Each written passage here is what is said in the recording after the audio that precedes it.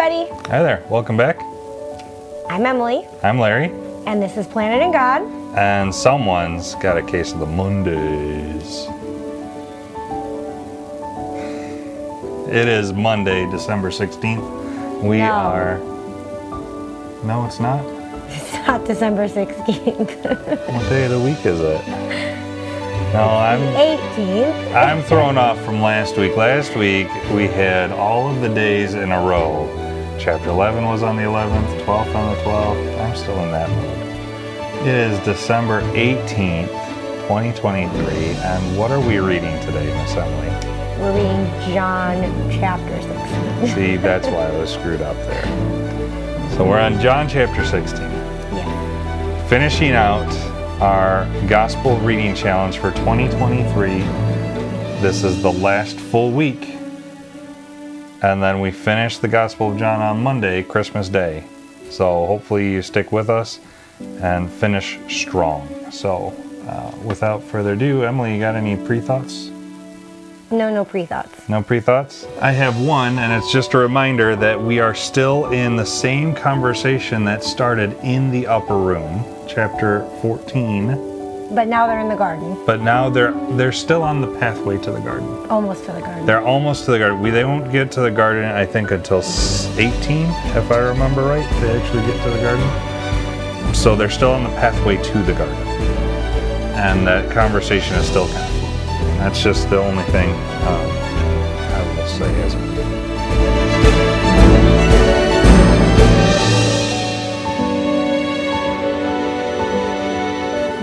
So we open the chapter with... We open the chapter with Jesus continuing instructions prior to his death. So these are, and what he gives is, he gives a couple of promises here right at the beginning. In verses 1 and 2, he promises persecution. He tells essentially the disciples beforehand to be prepared that they will be put out of the synagogue. They will be excommunicated. Not only will they be excommunicated, but they will be killed. Actually, 10 of the 11 disciples are martyred for their faith in Jesus Christ. The 11th, being John, was exiled to Patmos, where he died there. And he tells us why the world will do these things in verse 3. He says that this is because they have not known the Father, and therefore they do not know the Son. So if you don't know the Father, you don't know the Son, and then you don't know the followers of the Father and the Son. And so the world, in their response to that, is a response of hate, and that hate leads to murder. Yeah, it kind of... So how you were saying that it flows from the previous chapters, Yeah. I noticed that he is still preparing them. Yes. So there's still, these are all, Preparation. this is all in preparation for him going to the cross. For his departure, right? For him to go to the cross and then for him to be departed. Mm-hmm. And then he gives them the promise of an advocate that is coming. This advocate that is coming is going to be sent by the Son. And we have certain roles for the advocate that are given. We see this in verses 7 through 11. We see that the advocate will have roles to the unbeliever and to the believer. And interestingly enough, I did a sermon on this section a while back. This was at Calvary Chapel in Cadillac that I did that. I'll link it in the description, and you should see a fly up on the way, up on here. It was the sermon, Discerning the Spirit of Error and the Spirit of Truth. And in that sermon, I kind of detailed out how the role of the advocate to the unbeliever will be to prove the world wrong concerning sin, concerning righteousness, and concerning judgment. Wrong concerning sin because the world will have a wrong view of what sin is. They'll think that what's evil is good and what good is evil. Righteousness because they'll think that doing good things, what they think doing good is righteous. It isn't in God's eyes. And then of judgment, right? The world judges incorrectly all the time. And yet the Holy Spirit will convict them of these things. And in that conviction, they will have one of two responses, right? They will either respond good turn from their wicked ways and towards the Lord, or they will respond the wrong way and turn away from God and go deeper into sin. Yeah, I actually really loved this section because we see so much of Jesus caring that we understand this. Yeah. Like, he's not just saying the Holy Spirit's going to come and that's it. Right. He's actually giving the reason why. And the roles. Yes, and the purpose behind The purpose, right. And then verses 12 through 15, we have the purpose or the role of the advocate, the Holy Spirit, for the believer, that he will guide believers in truth. He will not speak on his own authority, but whatever he speaks, he will hear from the Father, and the Holy Spirit will always glorify the Son. Yeah. Always. And in verse 12, he tells them he still has a lot to tell them, but they can't bear that Right. at that point. And so I know this is jumping back from what you just went to, but I thought it was important because Jesus is being discerning on he already knows because he's God, but it's understanding what they can handle at the point in time they're with them. And I think it's a great example for us as believers when we're talking to either non-believers or other believers at different maturity levels. Yeah. And being discerning in what is appropriate to say to those people and what may not be appropriate in that moment. You have to know your audience and be able to discern what that person can think and understand at that point in time.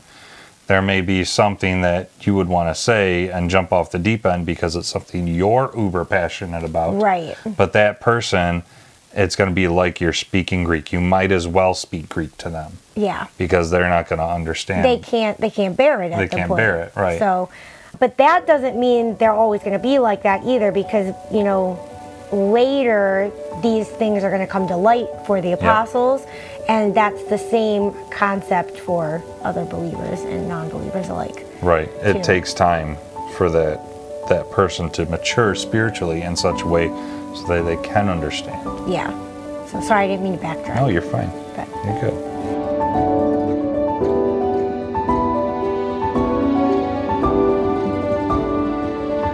And then I want to explain verse 16 really quick, because this might be a little confusing for some folk. I'm going to read it here. Verse 16 says, "In a little while you will see me no longer, and again after a little while you will see me." So here he is speaking of his death, burial, and resurrection all in one. So in a little while you will see me no longer, his death. After a little while, that's his burial, 3 days in the tomb. And then you will see me again, his resurrection. So he's still speaking parabolically about it, but he's trying to get them accustomed to this idea that I'm going to die, be gone, but then I will come back. He's like preparing them for that. yeah. Again, back to what you said about this is very much a preparation for the apostles. Yeah. I think it's comforting to know too that in our lives, and you can see based on scripture that Jesus is preparing them, but that's a great comfort for us knowing that, God's not just going to throw us somewhere and not prepare us for it. He took the time to prepare his apostles, and I think he's going to do the same for us. Oh, yeah. In different situations in our life. So then in 17 through 24, we see confusion with the disciples, specifically 17 and 18. They're confused at what Jesus is talking about. And then Jesus essentially gives an answer in 19 through 20. Him being God, he knows their thoughts. He knows that they're confused, so he doesn't answer their question directly, but rather gives a little more information around that phrase, "a little while." What he's essentially telling them is he's telling them that they are going to weep and lament, but it's only going to be for a short time, right? They're going to be saddened because he is going to die, but their sorrow will turn to joy. First, through the resurrection, they will be joyful because they will see the risen Lord, the coming of all of his promises right there. And then they will receive more joy when they receive the Holy Spirit, which we see happening in Acts chapter 2. Then for us, our joy is found in the fact that the Lord Jesus Christ is coming back again. That second coming of Jesus Christ will happen. The first came exactly as predicted. His death, burial, and resurrection happened according to the scriptures as predicted. So we can trust and have faith, a faith built on a foundation that all the writings of the second coming will happen.